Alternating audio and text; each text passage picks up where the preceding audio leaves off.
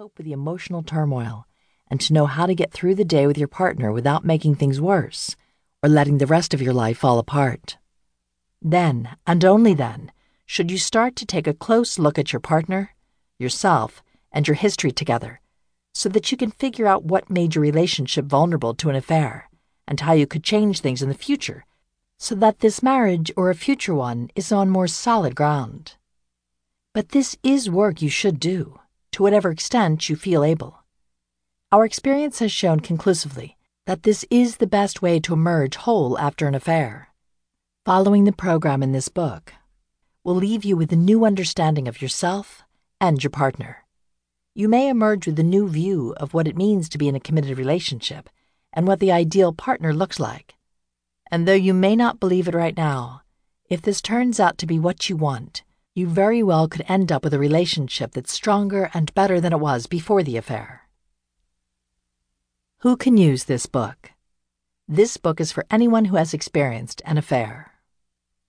Currently, about 20% of men and 10% of women, and more women than ever before, engage in sexual infidelity at some point in their lives, and nearly 45% of men and 25% of women when emotional, non-sexual affairs are included. An affair involves violating the expectations or standards of a relationship by becoming emotionally or physically involved with someone else, no matter what word you use to define it. You may think of this event in your life as an affair, infidelity, betrayal, outside involvement, tryst, one-night stand, or something else, depending on its duration or intensity and whether it was primarily sexual, primarily emotional, or, as is usually the case, both. You stand to gain from this book whether the affair was just revealed or you've been struggling with it for some time. The book will help you recover whether you're the injured partner, the one who did not have the affair, or the participating partner, the one who did. When we say you here and in the rest of this audiobook, most of the time we mean the injured partner. Our work has shown that injured partners are generally more traumatized by an affair than participating partners, and therefore they're more likely to seek help. That's why we address you in particular through most of this book.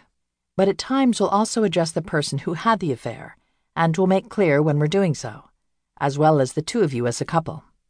We need to talk to your partner too, because we know from our work that you stand the best chance of emerging whole and healthy when you both gain a full understanding of what happened.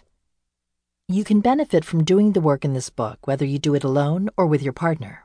If your partner listens to it also, even if the two of you work through it separately, you will be the beneficiary. Participants in affairs need to be honest with themselves about whether they're ready to end all involvement with the outside person. They need to figure out how to express care for their partners once the affair is over, as well as remorse.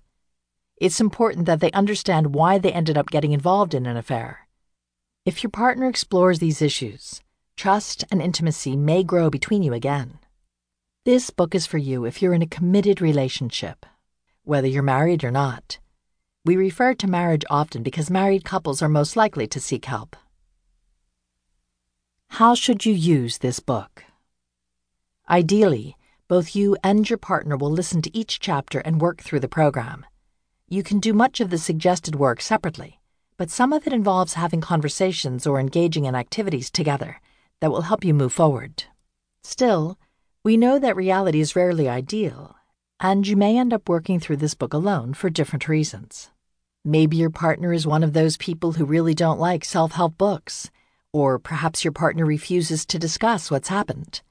Or possibly you've already ended your relationship with your partner because of an affair, but you want to explore the experience on your own.